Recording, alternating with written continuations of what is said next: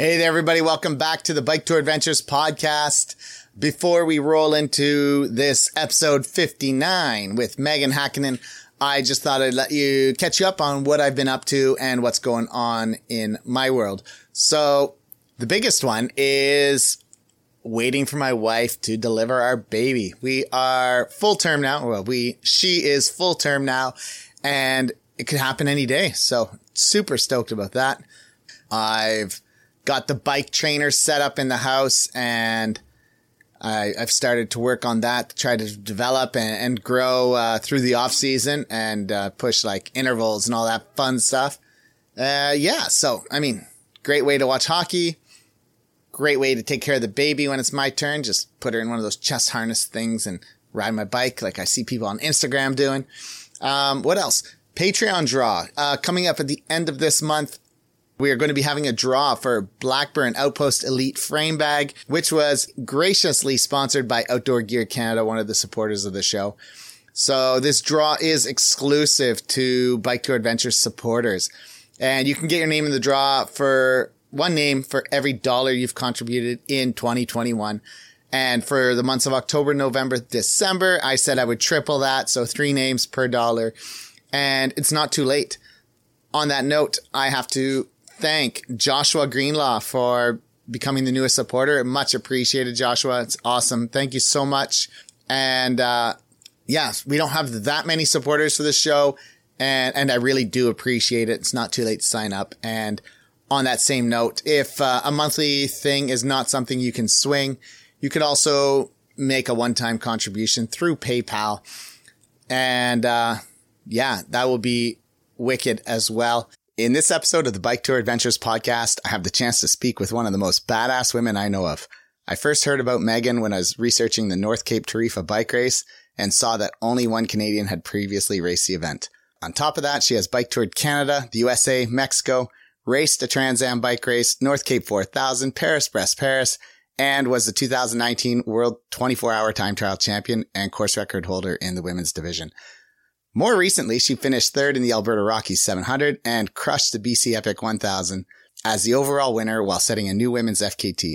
On top of that, she's ridden lots of other Grand Brevets, races, and mini tours. Furthermore, she holds an MFA in riding, has been published in numerous cycling journals and magazines, and has recently written a travel memoir titled South Away, the Pacific Coast on 2 Wheels. All these accomplishments aside, Meaghan is extremely humble and modest, and I'm super thrilled to finally have the chance to listen to her story. Meaghan, welcome to the Bike Tour Adventures podcast. Thank you so much for having me. I'm stoked to be here. This is going to be awesome. Sweet. So let's start with, tell us about yourself. Who are you? And, your story.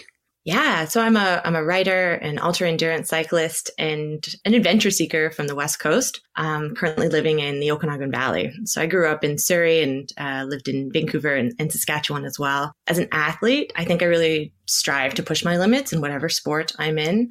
And I'm really driven to kind of figure out what I'm really capable of, like how far can I go? And that's why I love these ultra endurance challenges. I think the journey of self-discovery is something that really keeps me going and engaged. And I also enjoy the process of training, which helps when you're trying to be competitive, I guess. I've always loved sports. I played all the kind of, typical high school sports like soccer and volleyball and basketball. And I discovered cycling later in life. And I've just been really lucky that I've been able to pursue it and compete in it. So how old were you when you got into biking? 23. Yeah. Okay. And I'm 36 now. So did you grow up in quite the adventurous family as well? Was there a lot of like exploration and that kind of stuff within the family? So my father and my father's side of the family, they were more into like hiking and snowshoeing and kind of, traveling. My dad did this pretty epic bike trip when he was like in his 20s, and he rode from Vancouver to San Francisco, and then they hitchhiked into Mexico and like traveled around in Central America, and then he flew back to Canada and married my mom, and the rest is kind of suburban father like history, but that trip really inspired me. My father's mother, my grandma Hackinen, she was a pretty adventurous woman. She used to like have a motorbike, and she cycle toured in Australia and China, and she cycled across Canada when she was like 69, I think, with like a supported group of folks, but she was the oldest one. So I remember going out to the highway when they were passing through Surrey and like jumping around with my little sign being like, "Go grandma." And she stopped for like a second, gave me a hug, and was back on her bike. And I was like, "What? Like, you're not even stopping to say hi to me?" You're not staying for a night? Yeah, right? Nope, you don't want to get dropped by the Peloton. So I think those two folks, my father and my grandmother, have been kind of the adventurous influences in my life. And my mom is a lot more grounded. She has a yoga practice. She, meditates, and she's more about kind of those internal self-discoveries, and she doesn't always understand what I'm doing, but she always like supports it, I would say. She was the person who bought me my first set of rain gear when I was in university, and I couldn't afford to buy good rain gear for biking in Vancouver. And she stepped up and bought me some Gore-Tex. So I know that she loves and supports me. But she's not the one who puts these ideas in my head. That's for sure. Okay, nice. It seems like your father is pretty adventurous. And I think, do you have any brothers? I know you have a sister, right? Yeah, so I have a sister, and she's into biking as well, but not extreme. I don't have any brothers, no. Okay. So just my one younger sister. I'm trying to figure out the whole, being a girl dad and pushing them towards adventure. So that's that seems like your dad did a good job there. Yeah, I think so. I think he wanted us to play hockey, and my mom was just like, "Nope, hockey's off the table." And as an adult, I started playing roller derby. So I had to learn to roller skate. So he taught me like how to skate backwards and all these things that he didn't get to teach me when I was a kid, like when I was in my 20s. So I think that was a pretty cool moment for him. I worked at a roller rink. And so he would come like after it closed and just teach me like skating skills. And, ice skating and quad skating aren't that different. So it was a lot of crossover. So that was pretty cool. Well, that's really, really neat. You've been cycling for a while, like you said, 13 years, but most of that time, when I look at the date, 2009 was your first big tour. Right. And you call it the Pacific Coast Tour. And that's 12 years ago. So you weren't cycling that long before you headed out on a big bike tour. Yeah, I don't really think that you need to have a whole lot of cycle experience to tour, because you can set your pace each day. You can figure things out as you go along, and, you're going to make mistakes, but you will learn from those mistakes pretty quickly. And I don't think you need to have, like superhero fitness. When I set out for that bike tour, I'd done a couple 100K plus days, but my sister who joined me, she'd never biked more than like maybe 40 kilometers in a day. And she adapted real quick. Mm-hmm. So, and I never really trained for my bike tours. I was always just kind of like, okay, like this is where I'm going to go. I'll get some maps. I'll get my gear set up. And, the first week is a bit of a challenge, but I always found my body adapted, and you end up putting those longer mile days in further down the road when your fitness is kind of caught up. Yeah. And I think 2009 is kind of your pre good quality cell phone data, digital maps. And, so there comes the folding map. Lots of times to stop and rest while you figure out where the hell you're going. Oh my gosh. Yes, you are so right on that. What kind of bike did you use in those early tours? I had a Norco commuter bike. So it had like mountain bike handlebars. I used Schwalbe Marathon tires. It was nothing special. It was like an aluminum bike that got used for like $700. My parents bought it for me as a graduation present from university, actually. So I was pretty excited about that. Yeah. And I just had like standard panniers, like waterproof MEC panniers, and a tent strapped on the back. I upgraded to a handlebar bag for later tours. But, back in the day, it was all like rear heavy, nothing on the front. Yeah. I was the same on my first early tours. It was like, either a mountain bike or an aluminum road bike, only stuff on the back. Yeah. In the early days of my bike touring. So, I get it. Once you get too many bags, it gets a little hard to sort things sometimes. It's like those rear panniers, like they're kind of monsters, but they're bottomless pits. You just keep putting things in them and they just disappear. And then you realize you could just strap a bag on top of everything. So then you got just more place to throw shit. Yeah.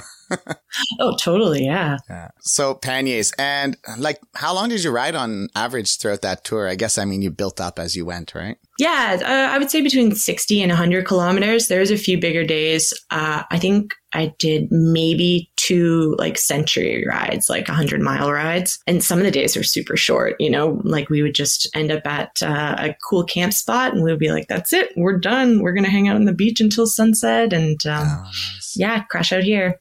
Sweet. And I saw that you started in Terrace, BC, which is kind of a weird place to start a tour, maybe for most people. I think you were living there. That's right. I cycled the Terrace a year ago, 2 summers back. I started in Vancouver and I went to Whitehorse, with my gravel bike. And, so I did a stopover for a night in Terrace and it was awesome. It was just so good to get off the bike and be in a city for a day, So from Terrace, you went, I take it, I think I saw that, but you went, I assume, to Haida Gwaii and then down that way, right? Via Vancouver Island? That's right. Yeah. So that's part of the world I'd always wanted to explore. My degree is in archaeology and anthropology. So I, wanted to visit Haida Gwaii and kind of see this place that I had read about in my textbooks. And I'd, read Haida mythology, and just to go there and witness the place with your own eyes is pretty cool. I'd spent so much time before that, like in university, reading books, just feeling like a little like disassociated from the real world. So getting to travel there by bike and camp on the beaches and experience like the storms and hear the waves at night. It was a pretty awesome experience. And I met a really cool fellow from Nelson on the ferry, and we just like buddied up and spent a week together. His name is Jeremy, and we got along really great. He showed me how to fix my first flat because nice. I didn't know. and it was a really great start to the trip. So from there, I took the ferry back to Prince Rupert and then to Port Hardy on Vancouver Island and cycled the length of Vancouver Island, and I kind of noodled around a lot and stopped over at like Quadra Island to visit family and I guess Denman and Hornby just to see them. And then I met my sister at Shawnigan Lake on the southern tip of Vancouver Island where she was so she was like spending the summer in a treehouse at an eco village, and I like picked her up and we ferry hopped to Port Angeles from Victoria and kind of started our true Pacific Coast trip from there, kind of following the more traditional route, I guess. Yeah, I wanted to go to Haida Gwaii. I mean, I would have liked to. I didn't think it would have fit in my timeline 2 summers back, but it was closed actually. Like no outsiders were welcome because of COVID, right? So everything was kind of shut down. Even the Cassiar Highway, like none of the communities except for Dease Lake, which is the only non-First Nations, I think, real community, city, town on that route. Everything else was closed. So it was quite an interesting ride, but we still had some chances for interactions and to see things. And yeah, it was kind of neat. That's like an extra level of challenge, right? Like cycle touring or doing these long rides during COVID, and there's less opportunity to stop for things. And then, with like settler history, I don't want to be the person like bringing disease into an Indigenous community. Like I just was, I was pretty aware to stay out when they have, those little signs posted saying, residents only. I was like, okay, I'll keep going and fill my bottles later. But definitely another level of challenge. Like kudos on you for there was one place, I think it was called Iskut, if I remember correctly. And like the community was shut, but the store was open. And when we came to go on, they said, whoa, you're not residents here. And we're like, we need food. And he's like, actually, I'll get you anything you need and I'll just take your card and tap it for you. And we're like, oh, sweet. Thank you so much. Like, cause we didn't really necessarily need food because I think all we did was eat a 2-liter tub of ice cream and junk.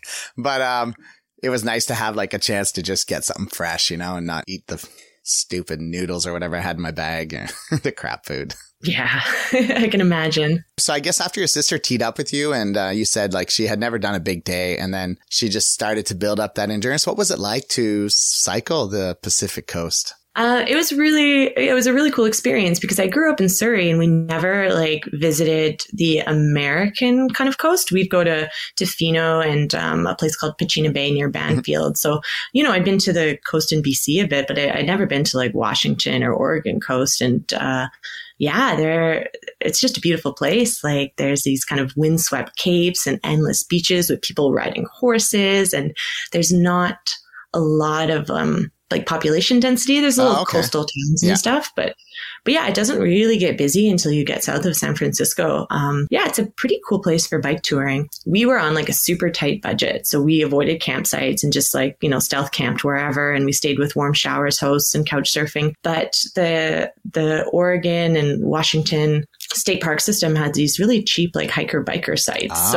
If I was going to do it again, I would probably just stay in a hiker biker site, more often, because I think they were like, I don't know, they were probably like $5 a night when we were there. I think the price has gone up to like 6 or 8, but it's still pretty cheap.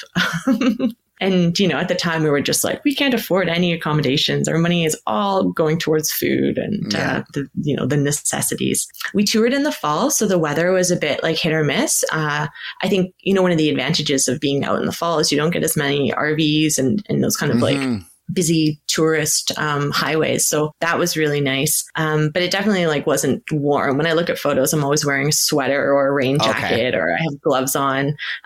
So the temperature was a bit chillier, but we had pretty warm sleeping equipment. And as you're going south, the temperatures are getting like warmer and warmer. So it kind of feels like you're trying to outrun the fall, right? Right. And, so you can get to Southern California before the big storms hit. Yeah. And hopefully never hit the too hot of weather and never get too cold of weather. Just kind of follow that stream, I guess, of the weather change, right? Yeah, that's neat. I was going to say that during COVID, one thing that was really great with bike touring was no RVs. I mean, there were so few on the road. It was just, typically I think that whole route on the Alaska Highway going to Alaska, you have tons and tons of Americans crossing through Canada, but it just wasn't happening. There weren't many. Like, it was beautiful. Never felt stressed about vehicles, so that was cool. Bit of a biker's paradise for the for summer 1 year. there. 2 years, mostly that 1 year. Yeah. So what was it like to cycle? Actually, I was going to say before that, do you think the Pacific Coast is kind of the perfect place for first time tours? Yeah, I would say so. There's tons of camping options. If you're a little nervous about being alone, there's so many opportunities to meet people and kind of, buddy up with someone. But if you want to cycle it solo and just kind of, guerrilla camp places, that is definitely an option too. Refuel spots are never too far away. And the coast is just this beautiful, magical place. And you get to California and there's the redwoods and, you go through San Francisco and Santa Cruz and, cycling through LA, like I won't say was a joy, but it was an experience. I'm not going to forget it. Were there any neighborhoods or parts of the city that you kind of went into, or you guys maybe people said, you probably shouldn't be in this neighborhood, or was there anything sketchy like that? Not really. The bike route mostly just follows the coast. So there's, a lot of people on like, rollerblades and runners, and you go through like the Santa Monica Pier. Oh, that'd be neat. I think the kind of lousy section was maybe Long Beach or getting into Long Beach. And it's just like this kind of lousy, busy road, and it's away from the coast and there's debris everywhere. That's my biggest complaint about California is there's just like tons of debris on the roads. I trained there a couple of years ago and I got flats like every week, and I was pulling out like nails and shards of glass, and I was like, come on. I returned to LA to participate in Bike, and it's this like international bike co-op conference. And that was in 2018 I was there. Anyways, it was a really cool event, and I met some local folks there and did some rides with them. And I was actually surprised it wasn't such a terrible city if you're with a group. And you can people that know the place. Yeah. And we would take the lane and ride around, and it was pretty fun.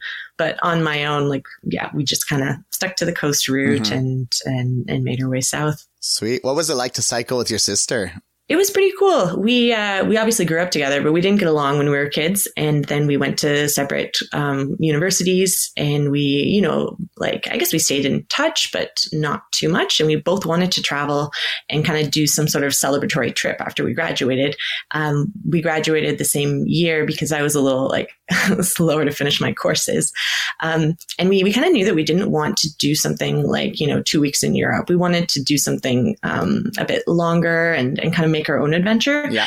And she traveled in India for a bit, and I traveled in Southeast Asia and New Zealand. And we both kind of didn't love the idea of taking buses and being reliant on someone else. So we went into the trip with the same mindset that we were going to see how far we could go under our own steam and stamina.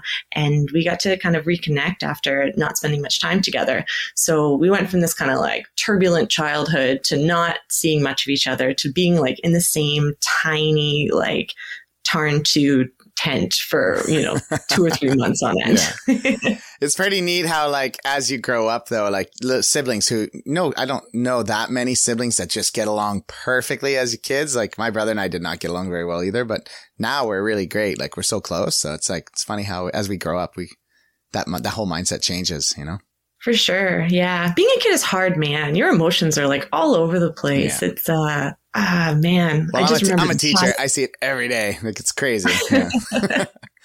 I bet. Yeah. So how far did you and your sister make it?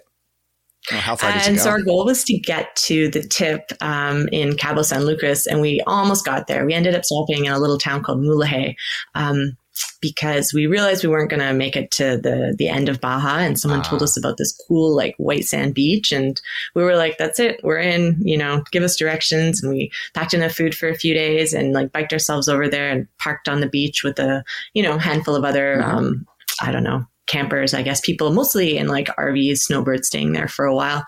And we just spent a few days in the sun, and then we hitchhiked back on like a big transport truck. So he took us as far as the border, and then we spent a couple days with friends in San Diego and took a Greyhound back to the Canada border. And I think our parents took us up there. It was a long Greyhound ride. Yeah. Okay.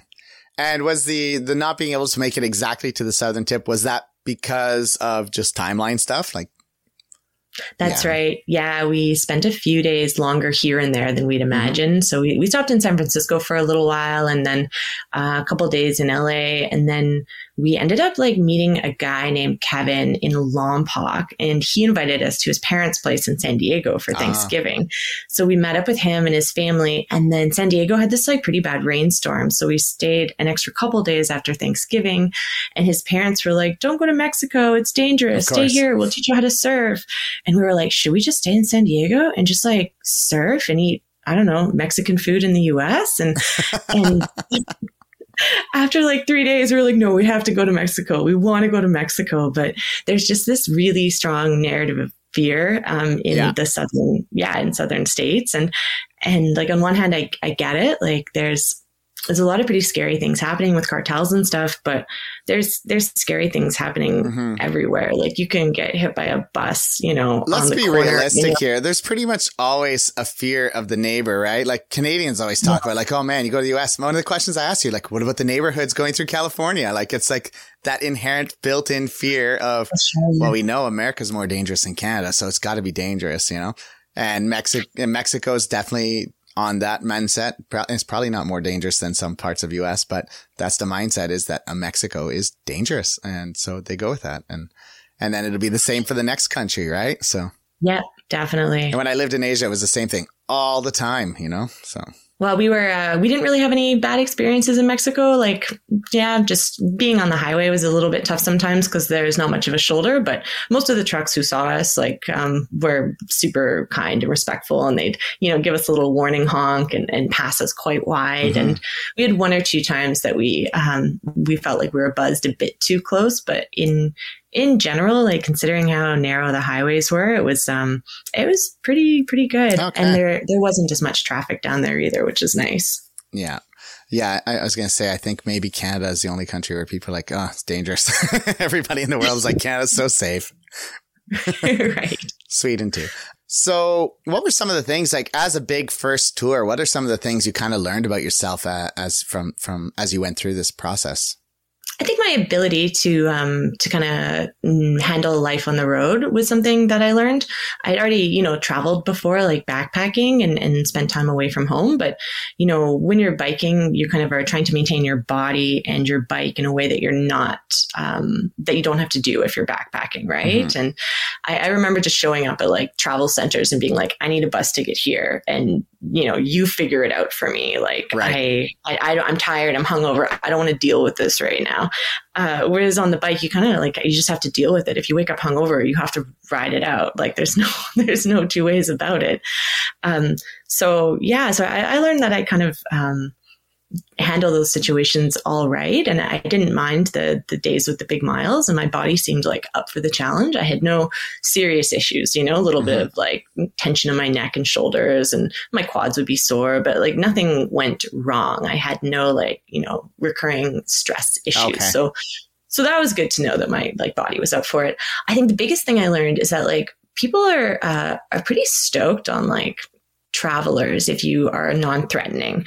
And when they see like two women on bikes, we're like the least threatening thing around. So we, would receive invites to come and stay in people's houses. Right, and, people would be giving us food and stuff. And of course, there's a risk being, a woman on a bike, but I think there's also a lot of rewards. People really reached out to us and were, just really kind and encouraging, and, crazy hospitality from warm showers hosts. It was pretty cool. So that's a good thing to take forward, I guess. And, like I host warm showers guests now, and I'm just so grateful that I was able to receive all that hospitality and, exactly. Pay it forward. I think that's a really good point about, as two women or two girls cycling is, I've had a couple people say that, they cycle toured alone as a female, and it's great. Like this, people are so, they feel like, I think, humanity has this feel that, oh, it's a woman, I have to help protect and provide, make her feel safe or whatever.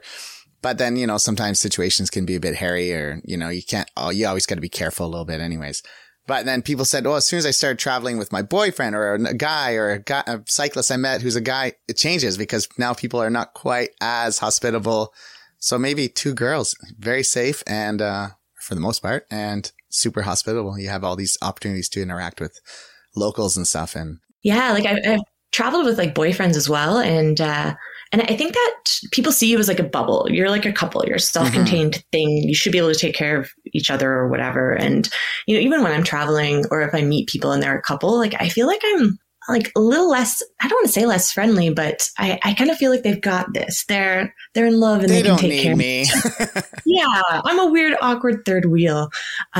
Whereas if I meet two people and they're just like friends or, family members or something, like I feel more invited to engage with them. I don't know. I should probably be like more friendly to couples because they're probably sick to death of each other and like just like eager to meet someone new. Like, can't somebody just hang out with us? That's a really good point. I don't even know where I was going after that. Actually, I was going to jump forward. I know I mentioned I was going to talk about your book later, but I think now is the perfect time because I do believe you've built that memoir around this early memory of bike touring with your sister. So do you want to just talk about your book a bit? Yeah, for sure. So you're totally right on that. South Away, the Pacific Coast on Two Wheels is a travel memoir about my first bike trip. And I wanted to write about it because everything stuck in my head so well. I had toured like across Canada and through the Sierra Cascades back into Mexico, but this like bike trip with my sister just seemed like it was a better story to tell. And the memories were like really firmly ingrained in my head. I think maybe because I was getting like a ton of sleep because it was the fall. So we go to bed at like 8 and get up at 6. We were getting 10 hours of sleep. So I had lots of time to like, have those memories solidify in my long-term memory bank. But it's kind of a travel adventure story with two female leads, and it just traces our journey down the coast and our relationship and the highs and lows of being on the road. I was really lucky that I got to complete it as my thesis project for my MFA in writing. So I worked with a writing mentor, Candace Savage, and she's an amazing Canadian nonfiction writer. And so she really helped me shape my story and craft it in a way that was engaging. And, if I was writing something that wasn't working out well, instead of bashing my head against the wall or being like, oh, this is good enough, she could step in and be like, listen, I think we need to do a brainstorming session. Oh, okay. It's not working. Let's get you over this like hurdle. So, she really helped me shape the story. And it was pretty cool, like doing a thesis defense on this like bike book that I had written. That's pretty neat. Yeah. So after I defended, I was lucky enough to find a publisher with New West Press based out of Edmonton. And they released it in 2019, which was 10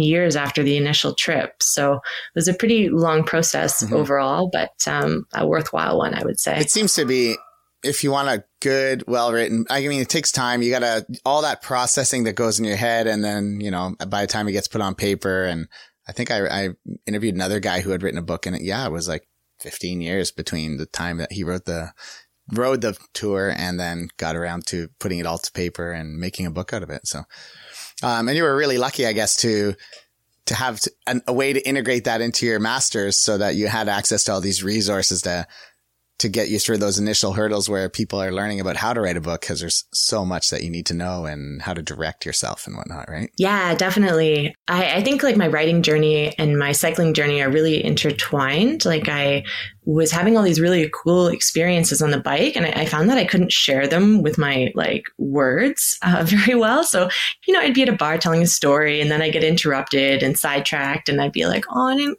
really get to finish this really cool story. And then I started like sending out these mass emails to like everyone on my email list or whatever. And that was a better way, I guess, to tell the stories, except I felt like I was spamming everyone. So I started a blog for a little while, and then I realized that like I wasn't actually that great of a writer. So I took some creative writing classes through Distance Ed, and that led to a few more classes and doing some kind of work with different writing mentors. And then I enrolled in the MFA in writing program because I just wasn't really stoked with what I was doing with my life. I was living in Vancouver and I was working as a barista, and it wasn't really bringing me like the satisfaction that I needed from a career. So I kind of took a time out and went back to school and was able to, you know, pursue this craft that I was interested in. The only kind of downside was that when I was in school, I didn't really have that much time to cycle. I did learn how to winter bike in Saskatoon, which was great, and I took up Rondineer cycling. But like those years, I was, you know, much more sedentary than I was when I was cycle touring or even living in Vancouver and like commuting all over the place, right? Yeah. So just to jump back for 1 minute here, I know we're kind of getting right into the endurance stuff, which is awesome because I love it.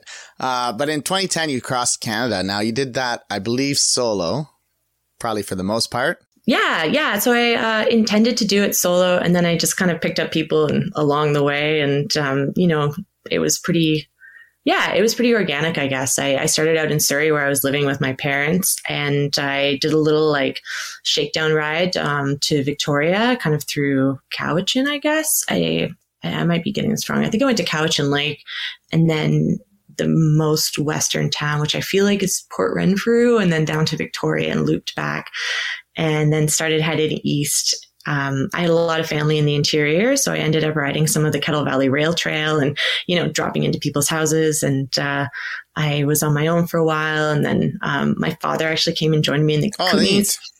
Yeah. He got a couple of weeks off work. And he wanted to kind of relive that bike magic that he had experienced when he was on the road when he was younger. So we toured to Regina together, and it was just a blast. We had so much fun, and we, you know, ended up riding at the same pace as a couple other guys in the prairie. So we'd meet up at like little municipal campsites, and one of us would bring like, you know, a 12-pack of beer, and we'd share it around I feel like there's probably a campfire van. So we probably were just sitting around like a headlamp or something. Stove. But it was pretty fun. Nice.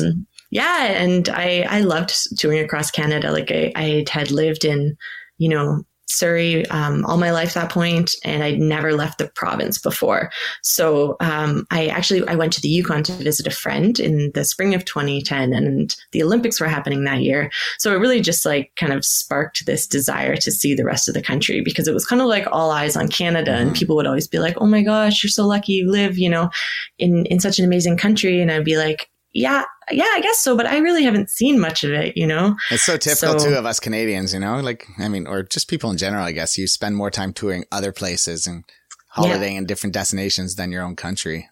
Totally. Yeah. So this was kind of my chance to get to see everything. And, nice. And I knew that I wanted to do it on a bike so I could kind of, you know, set my own pace. But yeah, like Northern Ontario is just a blur, and the Maritimes were awesome. It's probably just as well, because the roads and shoulders are terrible in Northern Ontario. Oh gosh, yeah. I drove it this summer actually, and I was like, I can't believe I biked here. This is terrifying. Yeah, that whole like to Thunder Bay and then down to Sault Ste. Marie kind of thing, or all the way to Sudbury, I guess. It's just kind of ugh. Yeah. So taking your experiences from your first tour, and then a year later you're crossing Canada, what kind of things did you learn that you were able to adapt into being a better tourer, or how did it change as you progressed? I was a lot better at finding like places to camp. That was one thing that I think my sister and I, kind of figured out is places where you feel safe and, kind of getting into that routine of, okay, sunset's coming. I better find a place to sleep tonight, Yeah, the right time for it, right? Yeah, definitely. My fitness was a bit better. So I pulled longer days. I think I was doing more like, a minimum of 100K versus a maximum of 100K. And I really wanted to be there. And I guess I wanted to be on the Pacific coast as well, but I don't know. Yeah, I think I was I was better at kind of like finding cool people to ride with. And I think I had better like spidey senses, and most of the people I met on that trip were just awesome. And I also met some people that maybe weren't so awesome, but I kind of was like, oh, I'm gonna, go my own way. And I think on that first trip, I was probably a little more like susceptible to like naive or whatever, maybe. Huh? Yeah. Maybe sucked into conversations with people that were a little odd. And I didn't really have that crossing Canada. I just, just seemed to kind of go from cool person to cool person. And I also became a little bit more bold in asking for stuff when I needed it. So if I ran out of water somewhere, I would just knock on someone's door and ask if I could fill up on their tap. I do that too, all the time. Yeah. And it's like, it's not asking too much of someone, but on that first trip, I just felt so weird. Like I had to be responsible for everything. And if I couldn't do it, I was kind of like failing somehow. And then, I just got used to it. So crossing Canada, if I ran out of water, I would just ask. If I couldn't find a place to camp, I would ask someone. And in the Maritimes, I ended up sleeping on people's sofas and beds. They would be like, oh, you don't have anywhere to sleep? Just come on in, girl. Yeah. It was really great that way. I think dialing in the kind of sleep and self-sufficiency and knowing that you don't have to do absolutely everything for yourself. Like, I'm not saying you should go around knocking on people's doors and asking to sleep on their sofas, but I think it's okay to ask to sleep on their lawn. And if they invite you on the sofa and it's a good situation, then go for it. Yeah. And then you just remind them you like eggs and bacon for breakfast. Over easy. Yeah. So in 2016, you started, or I guess at some point before 2016, I think I saw 2016, you did your big first brevet. That's right. Yeah. So I guess in the time building up to that, you did lots of smaller ones, right? What took you from bike touring to, a more roady, long distance type riding like that? Having 2 knee surgeries and deciding to stop contact sports kind of pushed me in the direction of competitive cycling because, I had blown out both my knees, one snowboarding, one playing roller derby, one dancing at an after party. So I guess it's 3 ACL tears and 2 surgeries. Ouch. And I just didn't want to be, kind of putting my body in those high impact situations. And cycling is pretty low impact, and it had never bothered me. So when I realized that my options were going to be a little more limited, I had my second knee surgery in 2015, and I'd recovered from it. I was going to school in Saskatoon, and I realized that as I was recovering from it, I still wanted to play sports. I still wanted to be competitive. So I kind of was trying to find something I could do. And I discovered Randonneur cycling. I think I was just looking for cycling clubs in Saskatoon, and I was like, oh, maybe I'll get a road bike and get into road biking or something like that. The Prairie Randonneurs website popped up on like Google, and I was just totally enthralled. I was like, what? People do rides of like 200 to like 600 kilometers in a day, in a weekend. Like this is crazy. And I was super curious about it. And I think I emailed the club director, and she was like, sorry, it's like the end of the season. I emailed her in November or something. And she was like, get in touch in the spring. So, so I started Randonneur riding in the spring of 2016. Okay. And I was using the same bike I toured across Canada with and toured down to Mexico. It was the, aluminum city bike with like flat handlebars. And I had like all these flowers, like plastic flowers attached to it, and stickers, and like my little handlebar bag. And I showed it for the first 200K brevet. And they were just like, are you sure you're at the right place? Yeah. And I was wearing like, my running shoes, and I had like lycra shorts, but just like a t-shirt and a hoodie or something like that, with like my little reflective vest over top. But yeah, so I did the whole first season. And it went really well. Like I didn't have any major catastrophes, but there was a lot of hand holding. The other club members were like always at my side. Someone was like almost always with me to be like, Meaghan, like, this is how you get in and out of a gas station really quickly without wasting time. Or, oh, cool. Like all the tips and tricks you need.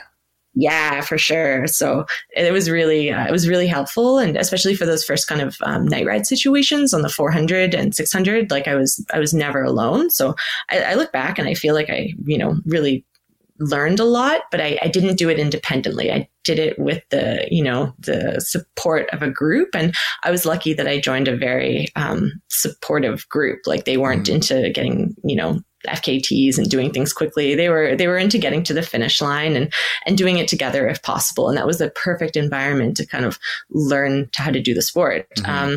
So after 2016, I was like, okay, I think I'm into this. I'll get a road bike because it seems like a more appropriate bike. And I had never ridden with pedals that clipped in or drop handlebars or anything like that. I think the skinniest tires I used were like 32 or 35. Oh, wow. So okay.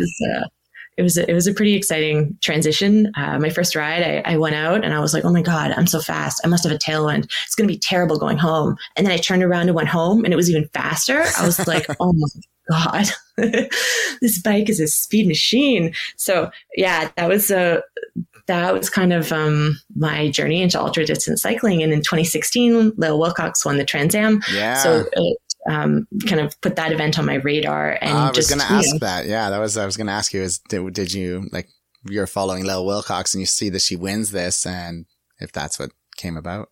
Yeah. It definitely sparked my interest in kind of competing and knowing that as a woman, I could potentially do really well. I had a background in bike touring at that point, and, I felt like I could take care of myself on the road. The jump to racing though is, sure, you can take care of yourself doing 100K, but can you do 300K? Those are big differences in numbers. And, with the brevet, you go out and do, a Saturday ride and you go for 300 kilometers, and then you have all week to recover before you go and do another one. So yeah.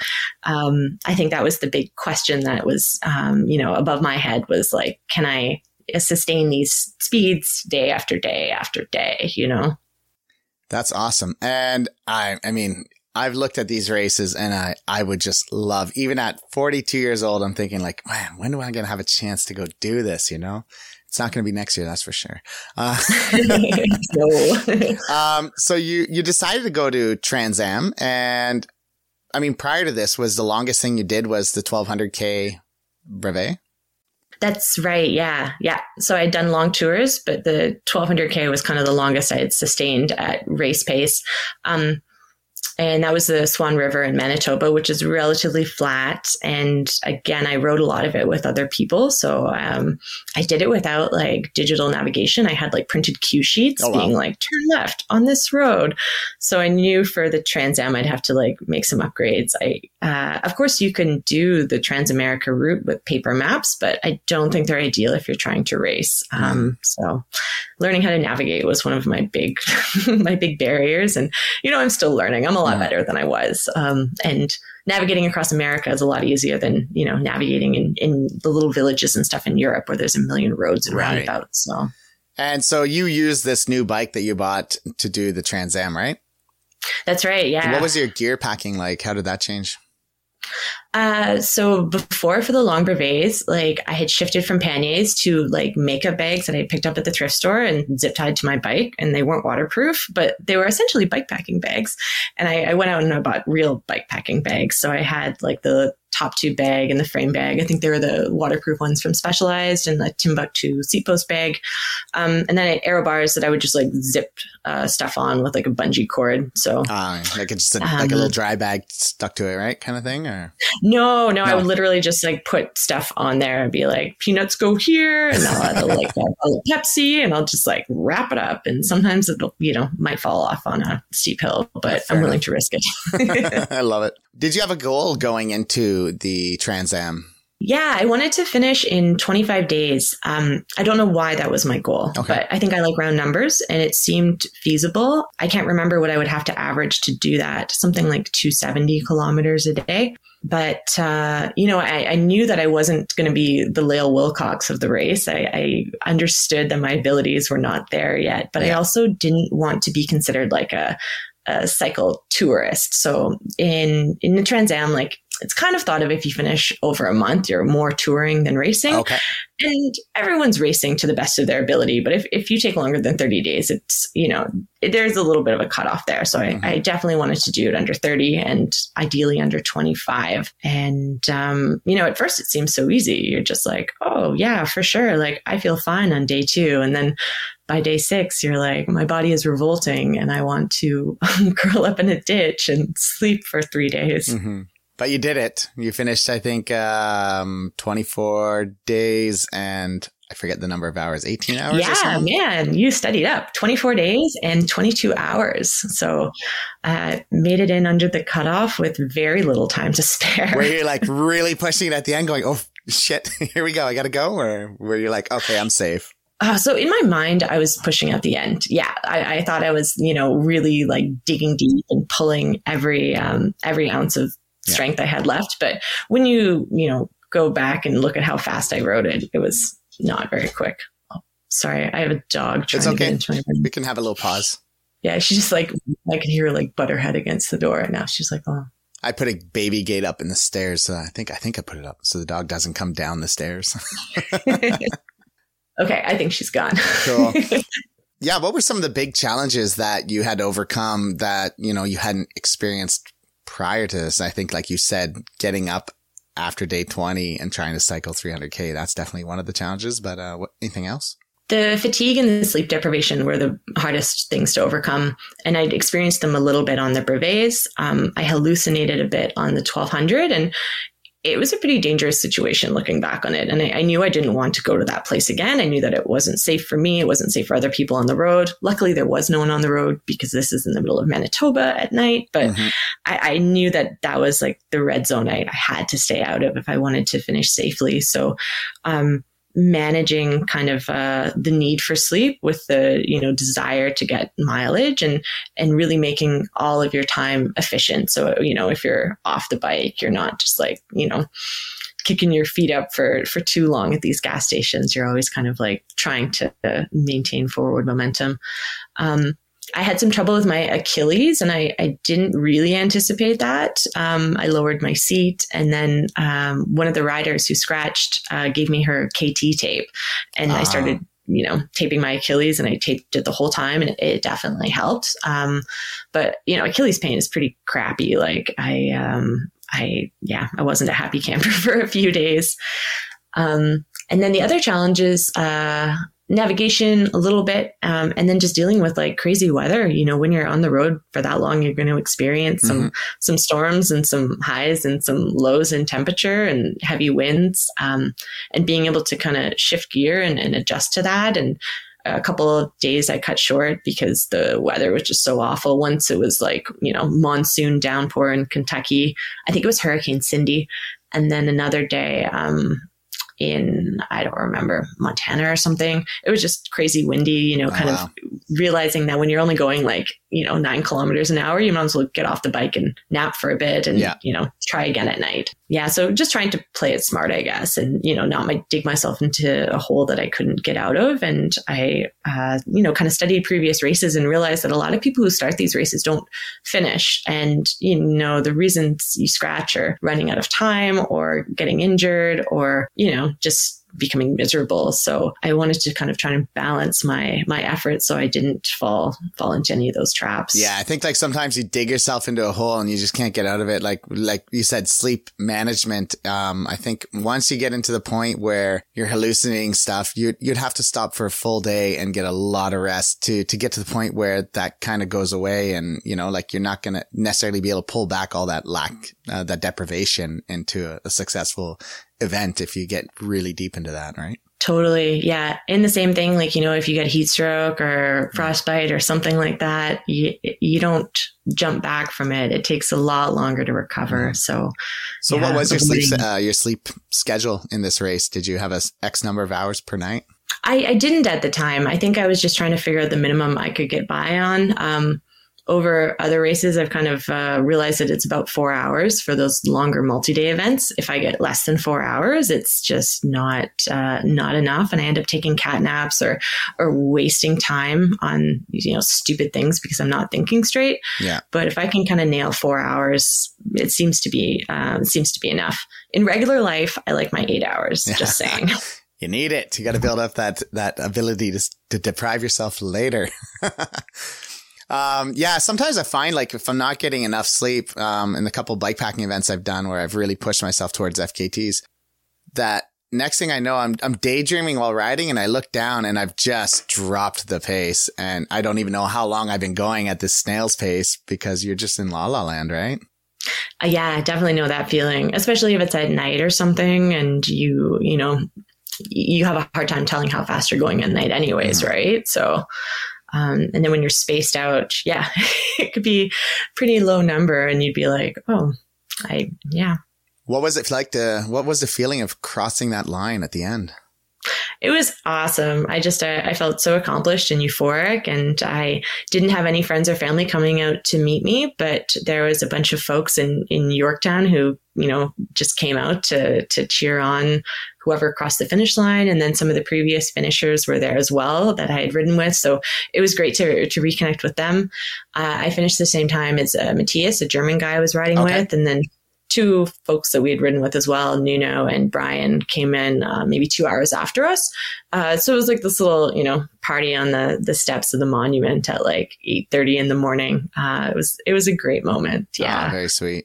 So, and then like after, a day of sleeping, you're like, oh shit, how am I going to get home? I have like all these logistics that I have to somehow cope with now. And your brain is like, meh. Yeah. Amazing. And so in the years after, I guess, the next couple of years, you did some pretty awesome events in Europe. And this is how I first found out about you. I was looking up to do the North Cape Tarifa.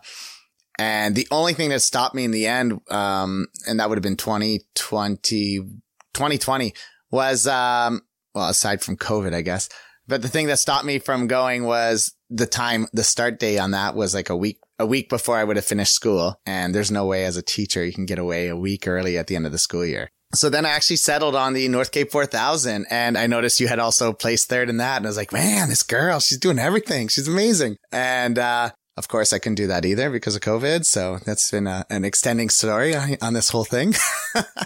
But what was it like or why did you decide to go to Europe to do these events? What was it like to experience this? And tell us about it. Yeah, so I decided to go to Europe to do the North Cape Tarifa because the German fellow I cycled with wanted to do an event, and we thought maybe we could do it as a team because we had gotten along so well in the Trans Am. So we were like, it'd be cool if we could actually draft and we could really race hard together. So we signed up for the North Cape Tarifa because it sounded even tougher than the Trans Am. And of course, once you do the Trans Am, you can only go bigger. So we signed up for the North Cape Tarifa. I think it was like 7,300 kilometers or something. Jeez, from North Cape, Norway to Tarifa, Spain. It's a pretty epic route with a lot of high mountain passes. And we were going to do it as a pair, but kind of right away, we realized we weren't getting along as well as we had on the Trans Am, and it just wasn't working. We weren't gelling or meshing or whatever. So we ended up scratching in Bregenz, Austria. And he kind of encouraged me to go on and finish alone. And I didn't have the self-confidence to ride in Europe by myself. I wasn't very good at navigating. I was, afraid of the roundabouts. Everything was new and different and exciting, but also a little bit scary. Mm-hmm. So we both kind of pulled the plug, and then we toured together for another month. And then he went back to Germany and I continued to the finish on my own, just at touring pace. And I think it was a good decision because I actually got to kind of slow down and experience the Swiss Alps and the south of France and kind of enjoy these places in a way that I definitely wouldn't have had time to if I was racing them. Like, that being said, I was disappointed that I didn't finish the event and kind of, bummed about it, but I didn't blame him for it. It was, I was, wasn't doing my end of the teamwork either. And I was a terrible navigator and completely reliant on him. So my coach lives in Switzerland, so I was able to spend a bit more time in Europe, get a little more comfortable navigating the roads. And I thought the North Cape 4000 would be a really cool event to do because, like, I think that North Cape Tarifa is a bit long. Like, it's pretty insane. Yeah. It's really long. You really have to commit a long period to do it. The North Cape 4000, on the other hand, is apparently only 4,000 kilometers. But the year I did it, it was like 4,500 because, that's the way the route ended up being. Yeah, and I think next year's 3,900 or something. Yeah. Oh, a little shorter. It's the shortest one yet. Okay. Well, short is a relative term in this, but yeah. 1 day and a half. So I really wanted to kind of go back and finish an event, and it seemed like a pretty cool race. It was supported by Specialized, and there was a different route, so I wouldn't be doing many of the same roads at all. And the North Cape is kind of it's just a magical place. It's a bit like the Pacific Coast to me. It's like the end of the road and the world just drops off and you're, looking up at the Arctic. And I, look forward to kind of going back there and finishing there.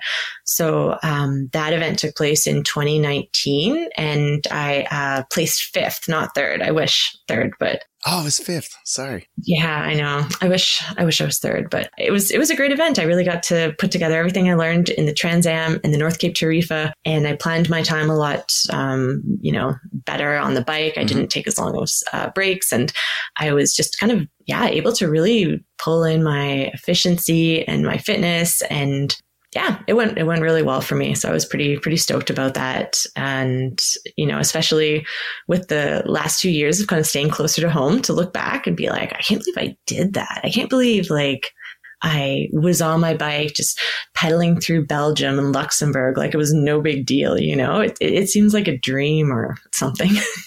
Mm-hmm. And did you prefer starting or ending at the North Cape, that 24-hour sun and all that stuff?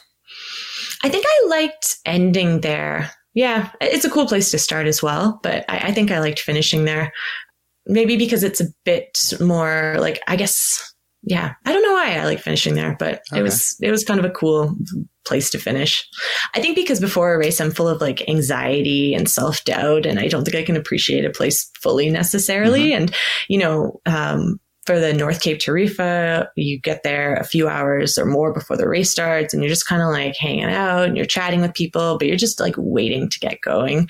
Whereas when I finished there, like I could actually appreciate it because I had nowhere to be anymore. Okay. I could just kind of hang out and, enjoy the experience of actually being there instead of kind of, having your mind filled with like all these what ifs and, doubts about the future. I think it's on so many people's bucket list too. Like, I mean, I've looked so much at those pictures and you're like, man, just to be up there, and it's like, it's a bluff, I believe, right? Kind of, and you're like looking out over the ice and, oh man, just gotta get there at some point. Before we transition to ultra distance bikepacking, I do believe you also, and I know you have the 24-hour world time trial championship title. How did this come to be? Why? What possessed you? So after I scratched from the North Cape Tarifa race, I wanted to complete an event successfully. So I registered for the 24-hour world time trial championships in 2018. And I didn't really have any place to be after my summer in Europe. I was kind of transitioning from living in Saskatoon to living somewhere else. And I didn't know where that somewhere else would be. So I just headed down to Southern California to stay with my friend's parents in San Diego and train for this race. And it was an amazing experience. I treated myself like a professional athlete. I ate really well. I, based my life around my training. I did a bit of writing, and I hung out with some, folks in the neighborhood, but I didn't have a job. I just got to train for this race and I competed. It was my first 24-hour race and I did really well. I broke the course record by quite a bit, but someone else also broke the course record and beat me by like 10 minutes. So that was Jen Orr. She's a fabulous athlete. And after coming in second in 2018, I wanted to go back and win it in 2019. So I bought a time trial bike, which usually that's what you use on a time trial. Makes sense. And Yeah. And then I upgraded my wheels, and I put a bit more effort into kind of structured training for the event. And I learned so much that first year about, working with a support crew and kind of doing a different event. It's a lot. It's a lot different than doing these long ultra distance self-supported races. It's kind of like a sprint, but it's not really a sprint. It's still a pretty long time to be on the bike, and there's not much variety. You're just over the aero bars, kind of, hammering out consistent power as the, sun sets, and then the darkness comes and the sun rises. Oh, wow. And the day gets really, really hot, and then it's all over, and you start to miss it. Oh, wow. Cool. And this is a time where you had a coach in Switzerland, I presume? That's right. Yeah. Okay. So he agreed to coach me in 2018 when I was kind of starting to plan for my first attempt. And I think he kind of realized I didn't know what I was doing. And he, offered to jump on board and coach me. And I was like, yes, please, Brian, anything. So he helped set up that training plan for my 2018 attempt. And we've continued to work together since. So we have a really great friendship. I am going to head over to Majorca this spring and do some ride leading at his training camps there. And then I'll be crewing for him because he's doing Race Across America this summer. Oh, nice. So, I'm really excited. He's looking forward to this a lot. He was supposed to do it in 2020, so it's been put off a couple of years. And he's, looking really strong and pretty stoked about it. And I'm excited to, to be there to support him and kind of repay him for all of this, generosity and knowledge sharing he's done with me over the past couple of years. Okay. That's amazing. I mean, top of the world for 30 to 39-year-old women, right? Yeah. So I guess what I did at the second year, I broke the course record and did 740 kilometers, I think 740.8. And that's the women's course record. So that, beats all the previous female records on the course. This year, when the event was going to happen, I had planned to go, and my partner got COVID and we were going to drive down together, but I had been around him. So we ended up self-isolating and not racing.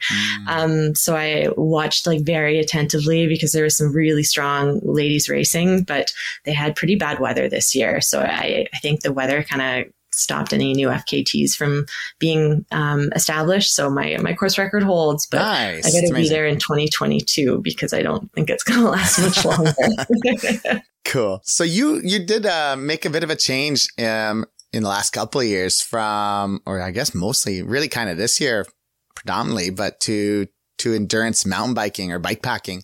What led to this? I mean, to trade up the road bike for the mountain bike? Yeah, there's a few things. In 2019, I started working as a home care attendant for a fellow with a spinal cord injury. And he's a bit of an adrenaline junkie. He did downhill mountain biking when he was younger, skateboarded a lot. So working for him, I watched all these mountain bike videos. We were always watching stuff off of Pink Bike and bikepacking.com and, Johan's videos and stuff. Yeah. And it opened my eyes to getting off road. And I assisted him to do adaptive biking, cool. In the Okanagan. And so that was my first time really getting off road and just realizing how awesome I felt being out in nature. It was completely different than, hammering down the highways. So I think he opened up my eyes to kind of all of these trails and quad routes and paths that were, just in my backyard, but I wasn't exploring because I was stuck on the road. Mm-hmm. The other thing that happened was, COVID happened, and I kind of worried that, when did that go down? Yeah, I kind of didn't know if I was going to get to travel much in the future. And I realized that if I wanted to be happy in the Okanagan, I had to get off the highways. There's a lot of great road cycling here, but there's also a lot of traffic, and there's some pretty sketchy highway kind of areas that I really didn't like doing, but there's not alternatives on the road. So I was interested in kind of exploring other places. And if you get off the pavement, there's just unlimited Forest Service roads. There's the KVR. There's so many places and options to kind of go and explore. So that was, that's kind of what prompted my move. I started looking for a bike this spring, and I think 3 people had been like, you should get a Salsa Cutthroat. You should get a Salsa Cutthroat. And I hate doing research. So I was like, that's what I'm going to get. And I called all the bike shops, and they all laughed at me and were like, ha ha ha. Come back in 2023. Yeah, exactly. It's on back order. But I found a used one, and I went over and, made this long drive to go and pick up this bike. And I just fell in love with it. I named her Amelia and signed up for the BC Epic maybe a month before I got the bike, because I knew that I wanted to get off road, but I needed some push to do it. So I was like, if I sign up for this race, then I'll have to buy a bike. And nice. So I signed up for the race, got the bike, started training. My dad has a gravel bike that he converted into an electric bike. So he was like my, bike buddy this spring. And we went out and explored all these kind of roads up to little lakes up here in the Okanagan and Lake Country. Yeah, just kind of getting confident off-road. I'm not a very good bike handler. I learned a bit from, working with my client, and he taught me how to bunny hop. I'm still terrible at it, but yeah. So that's kind of what led to my off-road journey. And, I'm so glad that I got another bike, and it does things that my road bike could never do, right? It's pretty exciting. Absolutely. Are you going to do a lot more road endurance racing, or do you see it like a temporary, aside from the 24-hour time trials, do you see yourself transitioning a bit more to the off-road scene? I think I'm going to do the off-road stuff for touring and adventure stuff and bike packing for sure. I'd like to do a gravel Everesting. Nice. I'm interested in doing, I guess, probably a mix of events. Next year, I think most of my events are actually on the road, because they're all events I signed up for in 2020, and I've just been waiting to do them. Okay. But I do think that, I'm going to put a lot of miles on this bike, and it's just really exciting to be on these kind of bikepacking routes where you don't know, you go around a corner and it could be gravel or pavement or trail or a quad trail or literally a wall of bushes, and you have to figure out your way through it. Or a swamp. Or a swamp. Yeah. Oh gosh, a swamp. But it's just, it brings me back to all those adventures I had when I was a kid, and you'd be out in the forest and, just kind of making your own fun and finding your way around. So I think it's, it really brings out that childlike wonder in me. I definitely have future plans. Yeah. And it's nice to get away from cars for a while. Yeah, definitely. I think riding off road, it's cool to be able to ride with somebody and actually have a conversation with them, because you're, on this trail or on this quiet road, and you can actually speak to them, because you're not riding, in each other's draft or worrying about taking up too much space or, having a car honk at you because you're riding side by side. So socially, I think I'm going to plan to kind of do my, chit chat rides with friends off road. Nice. And so let's talk BC Epic. It's huge. Really one of Canada's premier bikepacking routes. It's been around for a while. People everywhere know about it. Maybe not everywhere in the world, but in Canada. What is it? Tell us about it. Yeah, so the BC Epic is a self-supported, point-to-point bikepacking race from Merritt, BC to Fernie on Kettle Valley Rail Trail, back roads, a little bit of single track, a little bit of pavement. It mostly follows the Trans-Canada Trail route. So it was established by Leonard Pretorius from Kamloops, and he wanted to kind of do a Tour Divide simulation in BC that he could ride, and that's how the event started. And it's since continued to grow, and it's a pretty cool route. It's somewhat remote, but not super remote. And in terms of bikepacking events, it's fairly easy terrain. It's you could do it without having a whole lot of technical skill. What is you have a Salsa Cutthroat that I'm assuming has somewhere over 2-inch tires, 2.2s or something like that. Yeah, I use 2.2s. A lot of people do it on a gravel bike with skinnier tires. Yeah. I think those people suffer a lot. You can do the BC Epic on a gravel, yeah? Yeah, okay, you can. Good to know, because I don't have a big fat bike yet. All right, so tell us more. Yeah, it's a pretty cool event because it takes you through different kind of ecosystems. I signed up for it and got my dad on board to drive me to the start line in Merritt. Merritt's not very far from Kelowna. It's an hour and a half or something like that. So we camped out in the parking lot of the dog park. We brought my parents' dog Sadie with us, and it was cool to kind of get to the start, the night before, and just have everything ready in the van and be ready to go. The weather forecast has shifted to this pretty like once in a century heat dome event about a week before. And the heat dome was supposed to start on the morning that the Epic rolled out. And so Leonard had been like, sending us emails and posting online, just kind of warnings, be like, hey, like carry a lot of water, like look out for each other. This is a really potentially dangerous situation. So, just like be aware that temperatures are going to get really hot and be ready for it. So this kind of like, it initially scared me. And then I kind of went into planning mode and started thinking about ways I could deal with it. So I went into the race pretty well prepared for the heat. I hoped I knew what was coming. Yeah. Do you want me to kind of give you a rundown of how it went down? Sure. Yeah. Sure. Okay. Well, it, rolled out in the morning, and it was pretty cool to be part of a grand depart again after a year or two of no events. Yeah. And I was kind of in the back of the front pack at the beginning and just kind of, observing my surroundings. And I get a little shy sometimes, so I wasn't really chatting with people. And I was kind of beating myself up for not chatting with folks because, like, again, it's the first time I've been around a bunch of people. It's a really awesome opportunity to connect and just say like, hey, where are you from? Like, tell me about your bike. But I didn't really do any of that. I just kind of rode in the back of the front of the pack until things started to thin out a bit. The first section between Merritt and Princeton is pretty like rough and rocky.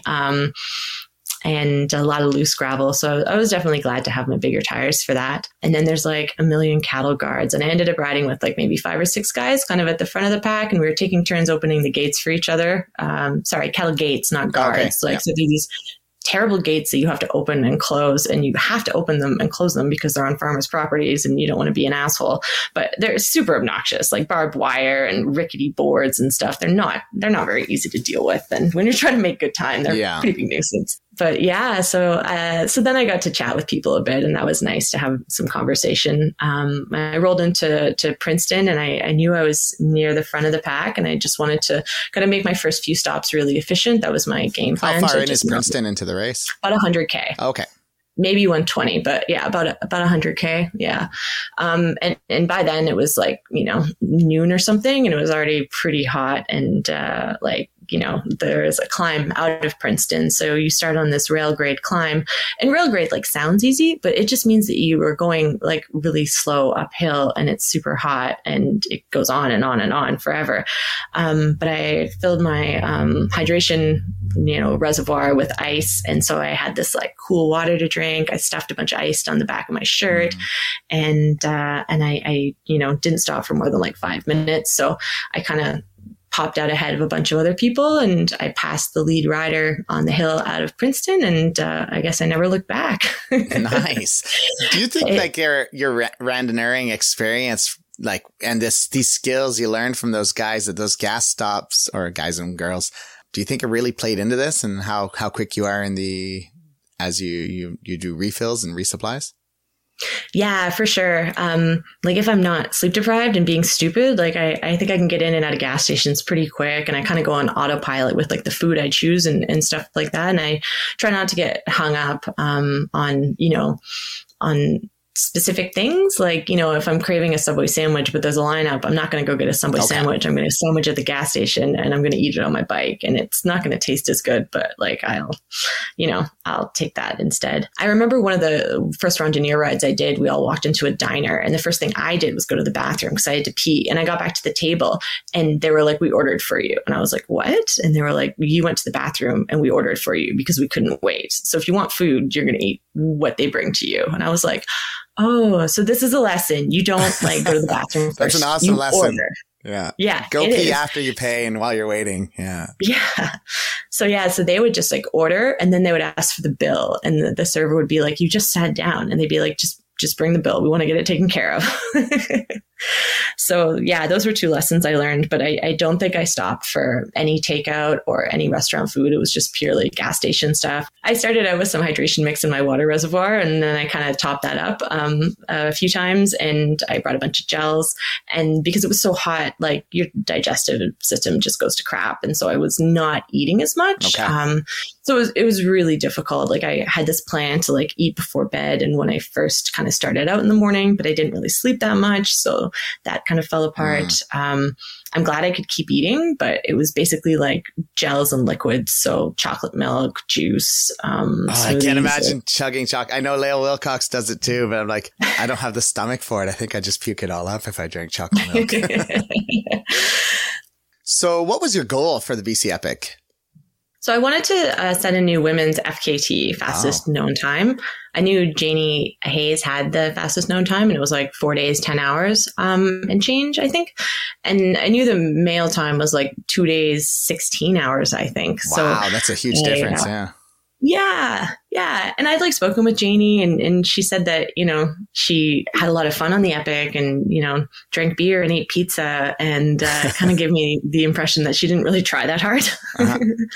So I went in trying to beat her time, but ultimately to be as competitive as I could as a bike packer. I didn't go in, you know, trying to win it, but I wanted to be competing, and I had my eye on the other dots. And, you know, I went into it with like a really like, you know, sportful mentality, I guess. So when I set up my race plan, I didn't want to sleep for the first 24 hours because I knew that all the other race winners and top tier competitors had, you know, kind of pushed through that first day without sleeping.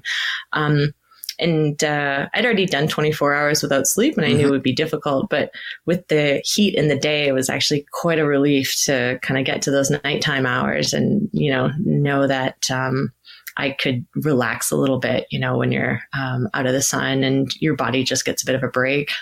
I see. And do you take any like caffeine pills and stuff? Or 5 hour energies, things like that? Yeah, I definitely take caffeine pills. In regular life, coffee is good enough, but you know, you don't really feel like drinking coffee when it's like 40 something degrees. It's bumping all over you. Yeah, really. I go for those like terrible Monster Energy drinks and things like that as well. I try not to like overdo it. You know, I feel like once you have too much caffeine, your heart kind of feels like it's going to burst out of your chest like a, you know, little hummingbird or something. So I try to wait until I feel like I'm getting a little drowsy or something, and then take it. I also like, if I get the chance, I always do like fresh juices, like carrot juice or you know, kale smoothies or whatever. You don't usually find those things at gas stations, but when you do, I go for it. I find them pretty energizing. Oh, nice. Yeah, first time I took caffeine pills, I didn't really know what I was doing, and I just looked at them, and they looked like chew tablets to me, and I chewed them. So bad, but holy crap, the energy, man. Wow. Instant. You probably got it faster because you chewed it. Yeah. I think the only faster way would have been to snort them or something, but who knows? So your riding hours on the Epic, and also like in general, when you're doing these off-road events, is it, aside from the first 24 hours, are you still aiming for that 4-hour window at nighttime, or does that change drastically? I think I know I have to sleep, but it's trying to find that minimal effective dose of sleep, I guess. So the first night I did lay down for maybe an hour in total. And I mostly just like, you know, got out of my sweaty chamois, laid in my bivvy, and just kind of let myself unwind. And I felt pretty revitalized when I got back on the bike. I probably only slept for like 25 minutes, but I felt like much better when I hopped back on the bike. And the second night I knew that I had to get some sleep, and I kind of figured I had two options. I could ride to the ferry terminal and, you know, bivvy outside the ferry terminal so that I knew that I would make the first sailing, or I could get a motel and sleep and maybe get a better quality sleep, but I would be a bit farther from the ferry terminal. So I'd have to get up earlier and make sure I made that first sailing. So I opted to get a motel because I figured I would get a better quality of sleep there. But the thing with motels is you always waste time. You know, you end up like taking a shower. Checking in. Like, checking in. Like there's just wasted moments. So I don't know if that was the best decision. Okay. I did sleep really well in a bed, but I think I probably would have wasted less time if I had just like sped off to the terminal and napped there, which I think is what Tom did when he, set the record a couple of years before. So yeah, and then just, hopefully you'll be tired enough that you can crash out and sleep anywhere. And the temperatures were certainly warm enough that you could sleep outside without, any special gear. Yeah. And what are some of the other challenges of the BC Epic? I mean, particularly this past year, you said the heat was a huge factor. Anything else that played into it? It's like a pretty rough gravel route. I think that, like I've toured it and it's not so bad if you're just touring it, but if you're racing it, you just get kind of worn down from like being, bumped and jarred around for that long. There's a climb over, I think it's Grey Creek Pass, and it's 1,500 meters. It's a pretty steady climb. I don't remember what the grade is. I think it's like 8.6%. I hope I'm not lying about that, but it's a pretty steep, long climb. And if you don't have the gearing for it, it can be absolutely brutal. And I think a lot of people end up walking parts of it. I didn't need to walk up it, but you just like have to commit to a few hours of moving very, very slowly. And I did it in the morning, so it wasn't hot. So that was pretty helpful. What is your setup on the Cutthroat? Oh, yeah. So I have a 32 like wolf tooth in the front. And then I think the rear is like 10 to 42 maybe. Okay. Yeah. Yeah, it seems to work for most things. Like I run into gears sometimes when I'm descending, but I guess I just like, kick back and relax a little bit. Yeah. It gets me up pretty much like, most things. Yeah. So. I think when you're on a mountain-esque type bike, you don't really need crazy speed to go downhill because, especially if you're in a racing thing, because most of those times that's when you should be like building up the energy. So when you hit that next climb, you can power through and, just get up to a norm of whatever the bike gets to and then just cruise it. Yeah. Yeah. And like coming from a road biking background, like that was a hard idea for me to accept that I would like top out so early. But, I'm not a very technically skilled rider. So I think it's probably good that there's a bit of a governor on my descent speed, So I was going to ask you that, like how has, we could save it for later, but I guess you could answer now is, how have your technical skills, how much growth have you seen over just this summer and these couple big events you did? Yeah, I think I've gotten a lot better. I haven't had any catastrophic wipeouts or anything. There's a bit of single track on the Epic, and it was like really sandy and pretty challenging with a lot of hike bikes. And I don't think I fully comprehended like how much walking you do when you're bike packing sometimes. Like I didn't really understand that was just normal. So I was a little bit grumpy about having to walk my bike so much in the Epic. On future rides, I don't complain because I understand that is just part of getting off road. But at first I was like, why would they make this bike race with walking in it? Like, this isn't like a true hiking challenge. Yeah. This is dumb. This is like a hiking trail. Why are we here? Yeah. But I understand that sometimes you need to connect roads and you just have to hike sometimes. That's fine. I get it. But in the Epic, I was pretty grumpy about that. So it's definitely improved through some just experience. I got to tour a bit in Oregon not last month, in July after the Epic. And I was just kind of touring around on the back roads by myself, and I had a chance to just get more experience on different types of, surfaces, and I improved quite a bit there. But we might talk about this later. In the Alberta Rockies, I thought I was going to fall off the mountain several times. It was definitely like a stretch of my comfort zone. Okay. And finishing up with the BC Epic, you said there was quite a lot of resupply points. Were there any super long stretches where you didn't have any? And how did food and water management play into that? And how did you prepare for that? So I traveled with, just tabs, and I filled up in creeks and stuff like that. Yeah. I don't think there was any times where I really ran out of water. I could always fill up. And because my appetite was so terrible, I didn't really honestly care too much about the resupplies for food because I had my stash of, gels and bars, and I wasn't really depleting them very quickly anyways. I can't even think of there were definitely longer stretches, for instance, between, Grand Forks and Castlegar. I think that's a pretty big pass and over 100 kilometers. And If you're traveling at night, there's stretches where things will be closed. I think my longest stretch was probably going through Penticton, and then you climb up through the KBR to Shoot Lake. And then when I got to the next resupply in Beaverdale, it was closed, and then Rock Creek, it was closed. And I don't think I filled up again until like Greenwood. Like, I don't know how far that was, but it was from like 6 p.m. in the evening until like 9 a.m. in the morning or something. Oh, wow, that's huge. Okay. Yeah. And I was I was biking most of the time. I wasn't sleeping. So it was a pretty long stretch, but I had food still, and I had, filled up, I think I filled up my water at a campground or something in a creek. So yeah, I was fine that way. It's always weird though, right? When you walk into a resupply and you haven't really been off the bike much or interacted with people, and you put your mask on, and your face is all dirty, and they're just like, where did you come from? What is wrong? Yeah. I mean, a resupply is so important. It's so hard. Like, and then planning it. I know I was doing a bikepacking route this summer, and I think I filled up at a spring at 9:00 p.m. with 3 bottles on my bike, and I didn't refill until 8 a.m. And I was getting dreadful, and like I could hear water running in some little creeks, but I knew there was off like down a hill, and it was middle of the night and pitch black. And I'm like, oh man. So I just kept going. Kind of a mistake. I probably should have stopped, but anyways, that's what you learn, right? Yeah. It's always later that you realize that, like, oh, that might have been my last water source for, God knows how far. Yeah. And I know the Alberta Rockies has some really remote sections. Did the Epic have any like super remote off grid sections where, you couldn't check the tracker, and it was just, you just had to rely on your own skills, and, in the same sense that the AR has it? A lot of it is with, a lot of it is out of cell phone reception. But it didn't seem like as far off grid as the AR 700. Okay. Like you really feel like you're in the middle of nowhere.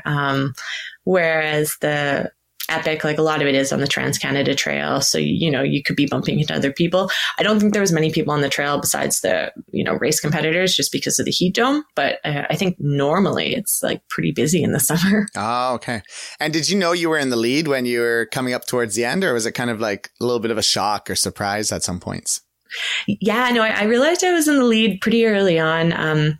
I was talking with Kenton Gilchrist, and he was doing a little documentary. So he's driving around with the media car, and he specifically wanted to talk to female competitors. And then I ended up in the lead. So he followed me for a lot of the race. So he was kind of at my side, videoing me. And, when I'd stop, he'd, put a microphone on my collar and ask me some questions. Oh, okay. So, so I knew that if he was around, I was in the lead still. Neat. That's a good way to know it. And how did it feel finishing first overall? It was awesome. I was pretty excited because I have never won an event all out before. In the 2019 24-hour time trials, I think I placed 5th overall. And so 4 men, 6th overall, 4 men and 1 2-man team beat me. So to come in 5th in an event like that was pretty exciting. And, same with the North Cape 4000, to place 5th out of over 100 people, that felt awesome. But to kind of come in first, I'd like to say I was overwhelmed with emotion, but I was mostly just tired. And I crossed the finish line, with a smile on my face. And Leonard was there, the race organizer, and Kenton was there, the film guy, to get some video footage. And my dad was there with the dog Sadie to pop a bottle of bubbly and nice. Say well done. It was a very low key finish, and I just kind of I was happy it was done. I was happy with how I performed, and I fell a little apart on the last maybe 50, 60 kilometers from Elko. The terrain gets pretty rough, and there's a bunch of unnamed Forest Service roads, and I had wiped out and dropped my e-Trex, and I couldn't find it because I was just so tired and confused. I went back the next day and found it actually, but I had to use my cell phone to navigate with the ride with GPS maps, which was fine, but it was, it was a little bit annoying to be I maybe just lost my navigation unit because I didn't put it on properly. I was kind of at a bit of a low point at the end. I was playing music on my my phone just to, feel like less alone and to maybe like scare off any wildlife in the area. And I was having these conversations with myself about what I would say to Leonard when I got to the finish, like all my complaints of the route, like cataloged in numerical order. Right? Yeah, out loud, of course. Yeah. And then, I finally got to see him at the finish, and I was just like, thank you for planning this amazing route. Like, you are an awesome human being. All of those like earlier, like imagined conversations just like thrown out the window.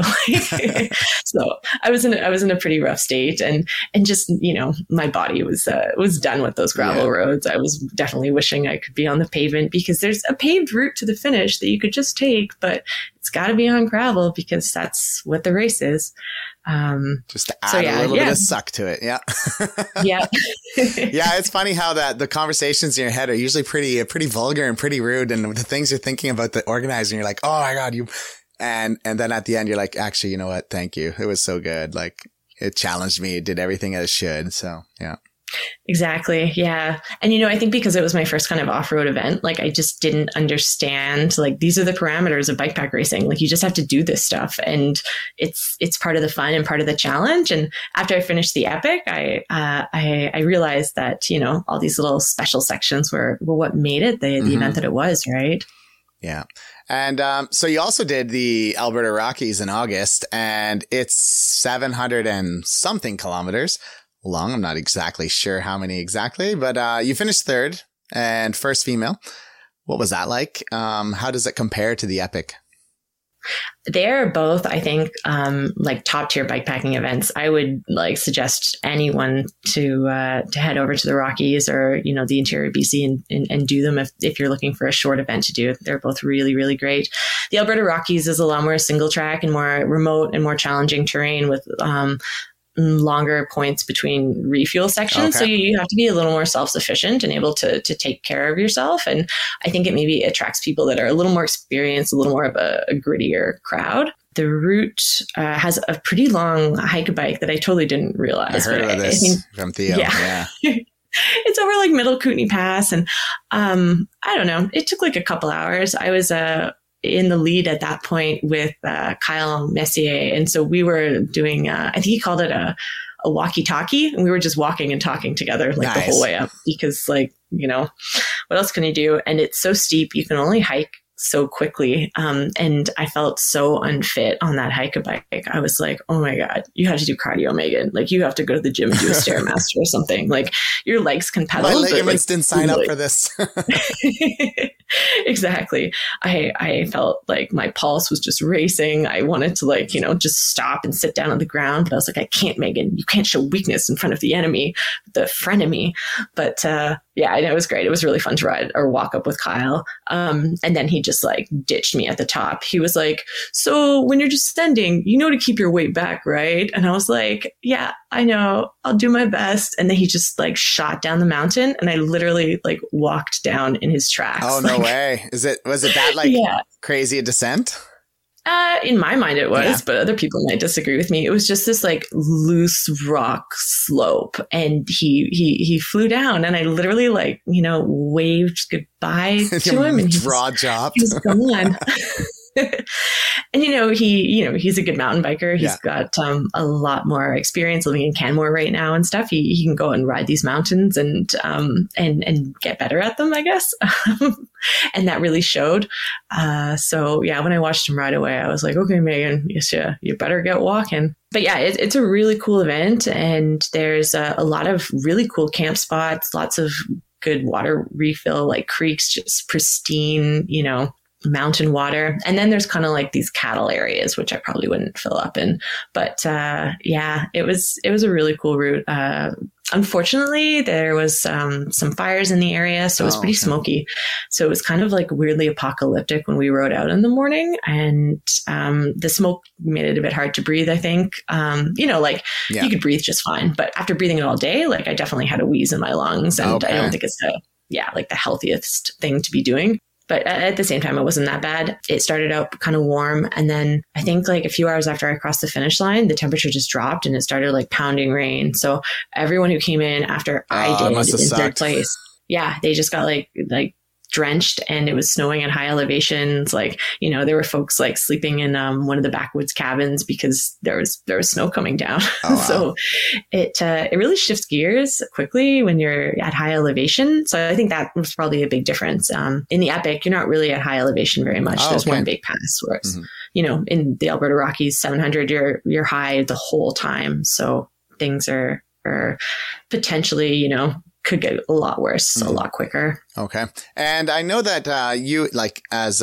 you mentioned, you and Kyle were in the lead towards the end, and I know you listened to Theo's interview, and he didn't realize he had somehow passed you two. And when Kyle kind of caught up to him, that's when he kind of realized, oh crap, I was in the lead. Like, what happened to Meaghan? Where is she? And he's like, dude, he's coming. She's coming. What happened? Like, I mean, obviously you guys aren't, you don't have cell coverage, so you don't know exactly where people are. I guess if you could take us through that last day or so, or the evening, what was going on and all that. Yeah, for sure. So it was a really challenging route for me because it was a little out of my range of skills. And I just don't think I understood like how draining riding all that single track stuff would be.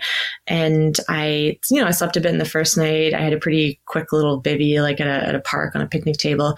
And I pushed pretty hard on the second day, but I think I probably pushed a bit too hard. Okay. And by the time, night rolled around, I had passed the other two guys, but I was just kind of going into that red zone. And I was really excited to kind of have this lead and know that I was approaching the finish. But I was also just like depleting my energy reserves. I was messaging my mom on the phone and I was like, I'm thinking about getting a motel and getting a couple hours of sleep, but I don't know if I should. And she was like, those guys they're back behind you. They'll sleep it all, they'll sleep through too as well. And just get a motel, Meaghan. I'll pay for it. And I was like, okay.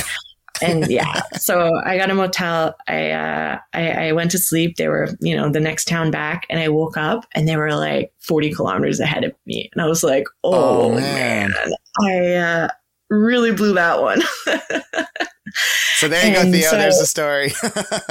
Yeah, it was a pretty lousy feeling to wake up to, right? And, I'm brushing my teeth and I'm waiting for the tracker to update. And then I just see that I've been totally dropped. Yeah. And so I busted out of the hotel room. I think it was in like Elkford. And the plus side is I felt really good because I had slept well. So I had a super fun ride to the finish. I was just energized. I was charging after Theo and Kyle. And yeah. I knew that I was too far back to catch them unless, one of them had a mechanical or something like that. But it was really fun to be like the pursuer and be like, okay, like, you're in third. Let's see how much of the gap you can close. Like maybe, you can get to the finish before they leave and celebrate with them. Like that would be really cool. So I just, busted my butt to the finish, and it was, they had changed the route because of one of the fires. So we had to reroute. So It was actually a lot easier for the final, maybe like 50 or 60K. So it was, it wasn't that challenging of a ride. There wasn't much more single track. And I was like, oh, Meaghan, did you really need to sleep anyways? Like you would have been fine. But, lesson learned. I think like ideally I wouldn't have gotten a motel room. I would have like maybe, not 30-minute nap or something. And that's right. Yeah. And, temperatures were pretty mild. I could have just bivvied outside somewhere and had that little rest and hop back on the bike and, kind of played it out from there.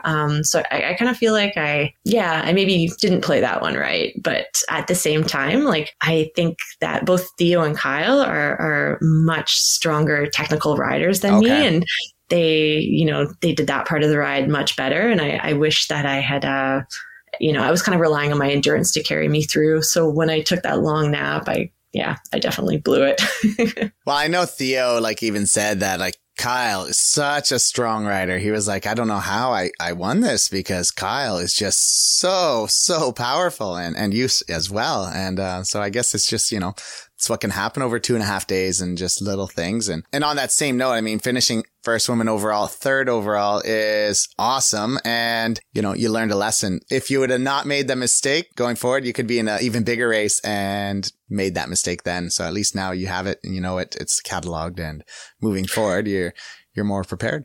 For sure. Yeah. Yeah. And it was really fun to, to get to satisfy my competitive desires by, being able to compete again. Like I didn't pull off a second win this summer, but to be able to consistently compete is definitely one of my goals. Mm-hmm. And I think it's pretty awesome to just be up at the pointy end and trading places with these like really awesome athletes and get to ride with them and get to be part of that action. Like that to me is like a really great feeling. So yeah, we'll see. I'm excited to see what Theo does next. He's very consistent. I think he's understated and consistent. Yeah, he's amazing. And that's a deadly pairing in these events, because he doesn't come across as like a threat, and then he just doesn't stop riding, and that's how you win. He beat my BT 700 by 2 hours, and I was like,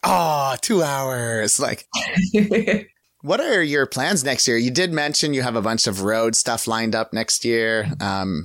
What kind of things are you doing? So in 2020, I signed up to do the race around Denmark. That's a 1,600 kilometer self-supported race. There's a supported version as well, but I'm doing the self-supported one. And I also signed up to do the transcontinental. So that's a nice one. Yeah. So the race around Denmark is in May. The transcontinental is in July. I'm going to fly over to Mallorca to help out with these training camps in April, crew for my coach in June, do a little training in Switzerland before the TCR kicks off in July. And fingers crossed, I'd like to do the Badlands race in Spain in early September next year. And that's it's a gravel race. I think it's 700 or 800 kilometers, and it's really hot and climby. And I think I've shown that I'm okay in the heat. Sweet. So we'll just see how I handle the hills. Yeah, nice. So you'll be bringing several bikes with you. So I'm going to bring my road bike and then go home and get my gravel bike and come back with it for Badlands, because I only have 90 days I can only spend 90 days in Europe. So I have to figure it out a little bit. Yeah, that's right. The problems, huh? I know, right? And this is all, I feel like I'm saying these are my plans, but like, who knows what will happen. Yeah. I might end up doing the Epic and the AR 700 again. That wouldn't be the worst thing in the world either. That would not be terrible. Yeah. You could also come to Ontario. There's lots of good gravel biking here. Yeah. Now that I have a bike for it. Yeah. Ooh. I've also developed a route. So there's going to be more coming out on that lately, but soon I should say. Oh, cool. It's 1,300 kilometers long with 16,000 meters of elevation. So 16,000. That sounds like a lot. It'd be fun. Come on down. Yeah. And then there are some other routes as well. So, the Butter Tart 700, which Theo FKT'd, and, the Log Driver's Waltz is in the capital region as well. So super cool routes here. So if you don't go to Europe, you know where to be. Awesome. Yeah, I've heard about both of those ones, and they definitely sound appealing. And what are you going to be doing in your off season? How are you going to train this winter? So I've been in Portland visiting my partner, and I've done a bunch of hiking just to kind of do something a little bit different. I just got back to Kelowna, so I'm going to be kind of doing more structured indoor training with Trainer Road on my trainer, because I like how that fits into my schedule. I think I'm going to buy some 3-inch tires for the Cuddy though, so I can do a little bit of like winter biking on it. Which would be cool. I haven't winter biked since I lived in Saskatchewan, so it'll be fun to get outside. I took up snowshoeing last year, so I look forward to doing some pretty cool like snowshoe hikes in the Okanagan region. Is there a lot of snow in the Okanagan? Is it kind of like, is it more than you would get like around Vancouver and all that stuff? Yeah, definitely. It's pretty dry here, so there's not that much snow kind of in the valleys, but there's a lot in the mountains. Oh. So there's, Big White and Apex and Silver Star all pretty close. So there's it's kind of valleys or mountains. So it's easy to get to that kind of nice. So you can do some road riding with like studs or decent whatever, and then get off and do some skiing and snowshoeing and all that fun stuff. Yeah. It's a pretty cool environment that way. Nice. Where can people find out more about you and follow your adventures? I'm on Instagram at Meaghan Hackinen, and that's Meaghan, Meaghan with all the letters, Hackinen, Hackinen. And I also have a website that I'm trying to be better about putting ride reports up on, and that's meaghanhackinen.com. Cool. I will link everything to it. Awesome. Is there anything I missed? Things you want to talk about that I didn't touch on? No, I think that's been pretty thorough. Yeah. I'm trying to think if there's anything else, but I think you covered All right. Well, it was so fun, and I'm so glad that you messaged me and that we could actually make this happen. Yeah. Well, I definitely support what you do here, and it's just great to hear conversations with people about, cycling and bike packing and all the different ways to get around by bike, especially over the past 2 years. I've really turned to podcasts to kind of, maintain that connection that I feel like I've lost in other ways. And podcasts to me are, they're a big part of my life. And it's great to be able to kind of, live vicariously through other people's adventures. Exactly. From my living room or my commute or, wherever I am. It's a really cool way to connect and inspire and engage and get more people out on bikes, right? Especially through Canadian winters. Right. Yeah. We got a long winter. Yeah, especially in Ontario. It's doesn't end. All right. Well, thank you for your time. You don't have to hang up, but I will end the show now. So we will talk soon and keep on pedaling. Awesome. Thank you. Bye. I just want to thank Meaghan for spending the last couple hours chatting with me. It was really nice to get to hear her story and to kind of learn more about her. I keep seeing her pop up on different races and different accomplishments, and it's really great to know the person that's actually doing it. So thank you so much, Meaghan. If you guys do have questions or things you'd like to hear, reach out anytime. I'm pretty quick with replying. I do my best. Lots of people have reached out asking for advice on various things, and I'm just glad I can do my part. So yeah, that's awesome. And if you guys have recommendations on podcast guests, do reach out. I've had a few people reach out and suggest people, and I'm in the works of getting some of those people on the show. So thank you so much, everybody, for listening, and keep on pedaling. Bye-bye.